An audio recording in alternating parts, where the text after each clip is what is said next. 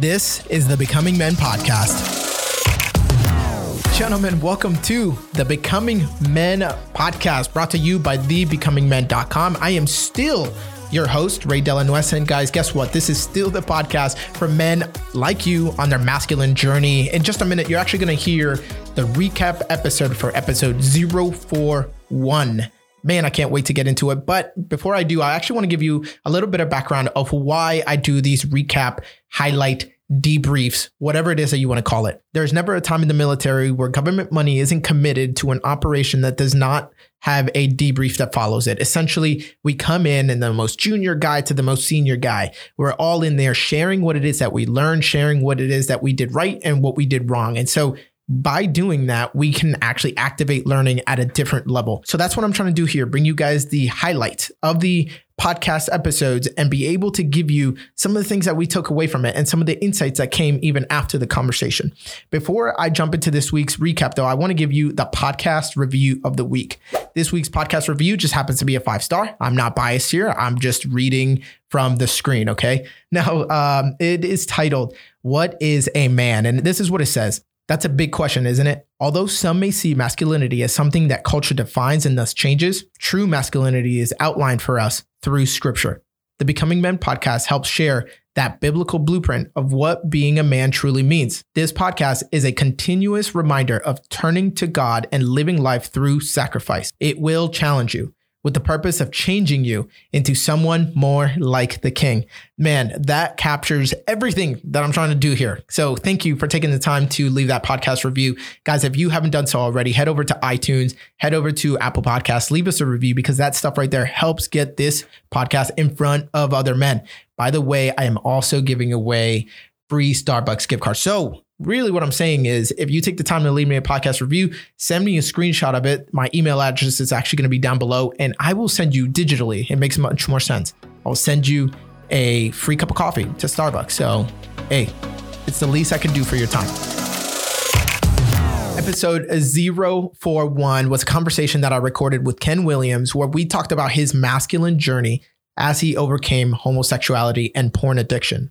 In our conversation, Ken openly talks about how he struggled for decades with the shame and the confusion of same-sex attraction. He describes his fight against depression and suicide before finally seeking God and getting on the path where he would eventually encounter God and his transformative power. Today, Ken consults with other people who struggle like he did with sexual brokenness and helps them journey with God to find their own wholeness and freedom. But it wasn't always that way with Ken. In our conversation, Ken talks about how as a kid, he could tell you exactly what the Bible said about homosexuality. He could point you right to the verses that explain why homosexuality is a sin. But all of that information and that knowledge that he had right in front of him, like every page that he would flip to, he knew exactly where to go. They just did not line up with his experience. He was saved. He prayed, he went to church, he tried to earn favor with God by trying to be perfect, but yet no amount of striving would take away the deep shame that he felt. Man, that right there, everybody can relate to. So by the time that he was 17 years old, Ken was suicidal because he knew that he didn't want to live the life that he was living. And so much had happened to him over his formative years to affirm over and over that he did not measure up with the other boys. His identity as a boy being shaped into a man was continually questioned, and then it was altered by just those little small instances that went unchecked long enough to allow tragic lies to form within him. And that's like what happens to us, guys. It's not the big major events that take us down. It's like those little things that go unnoticed.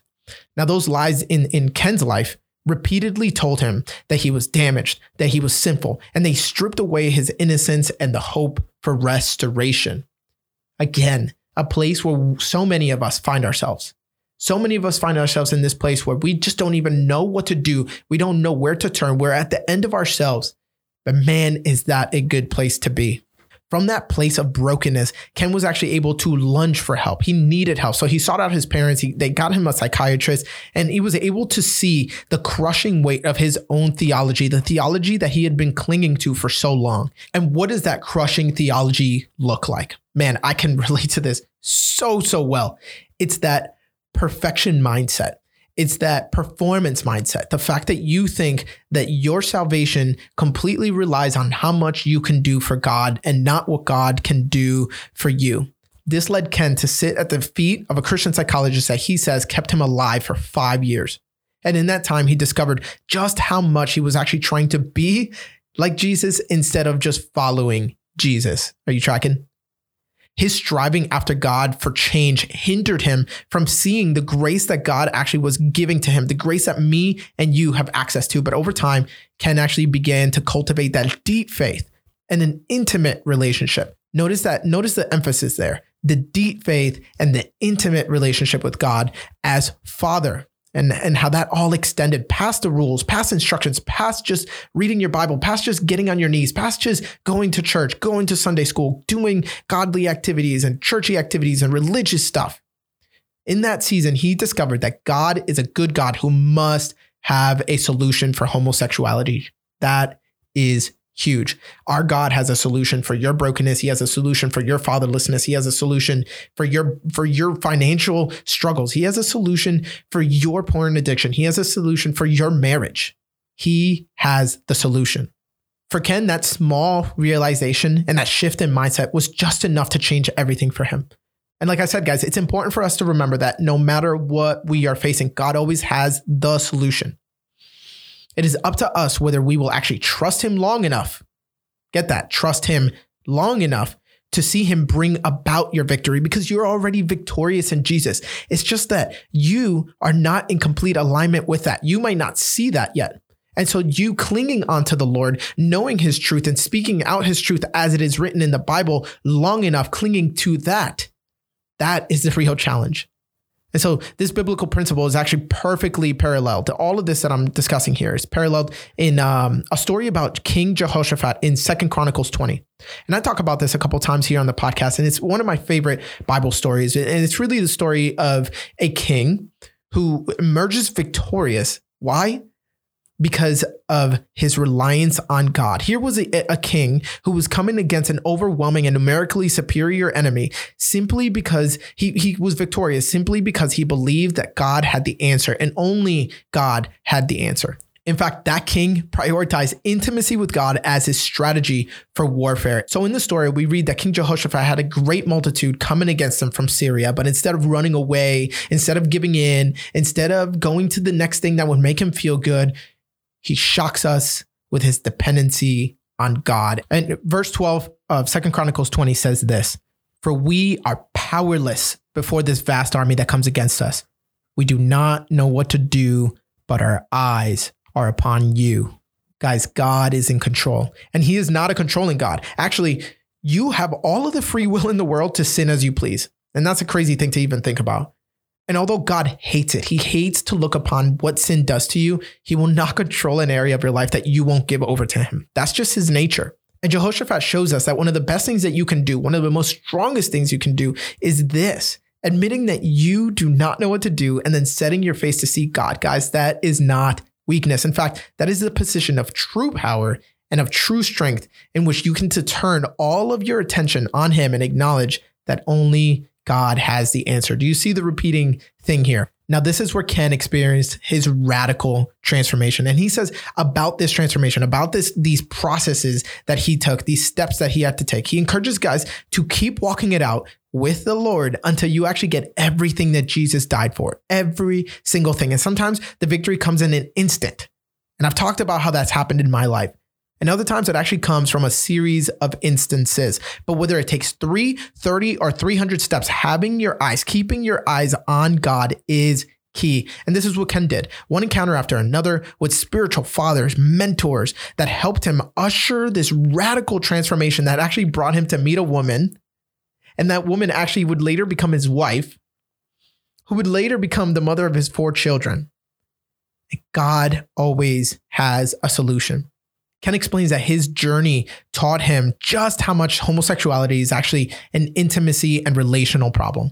And as it turns out, intimacy and relational connection were just the solution that he needed to fix that problem. He says that as you endeavor to represent Christ, your victory will actually be found in knowing God intimately, right?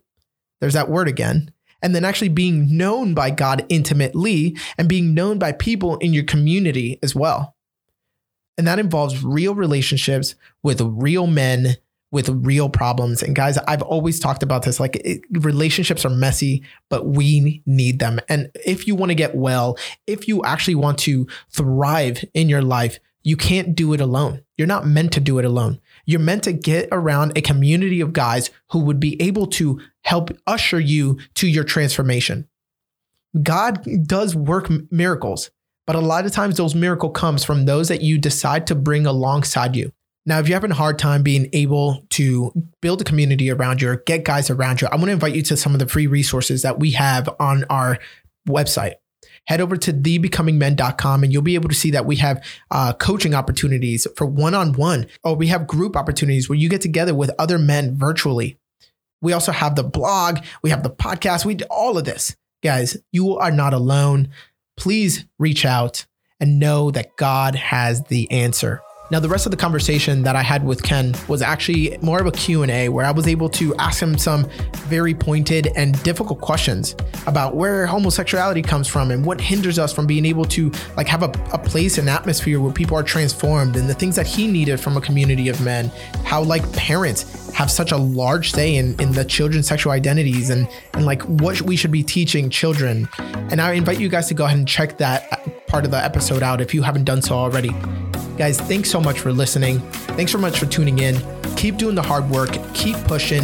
Until next time, continue to march.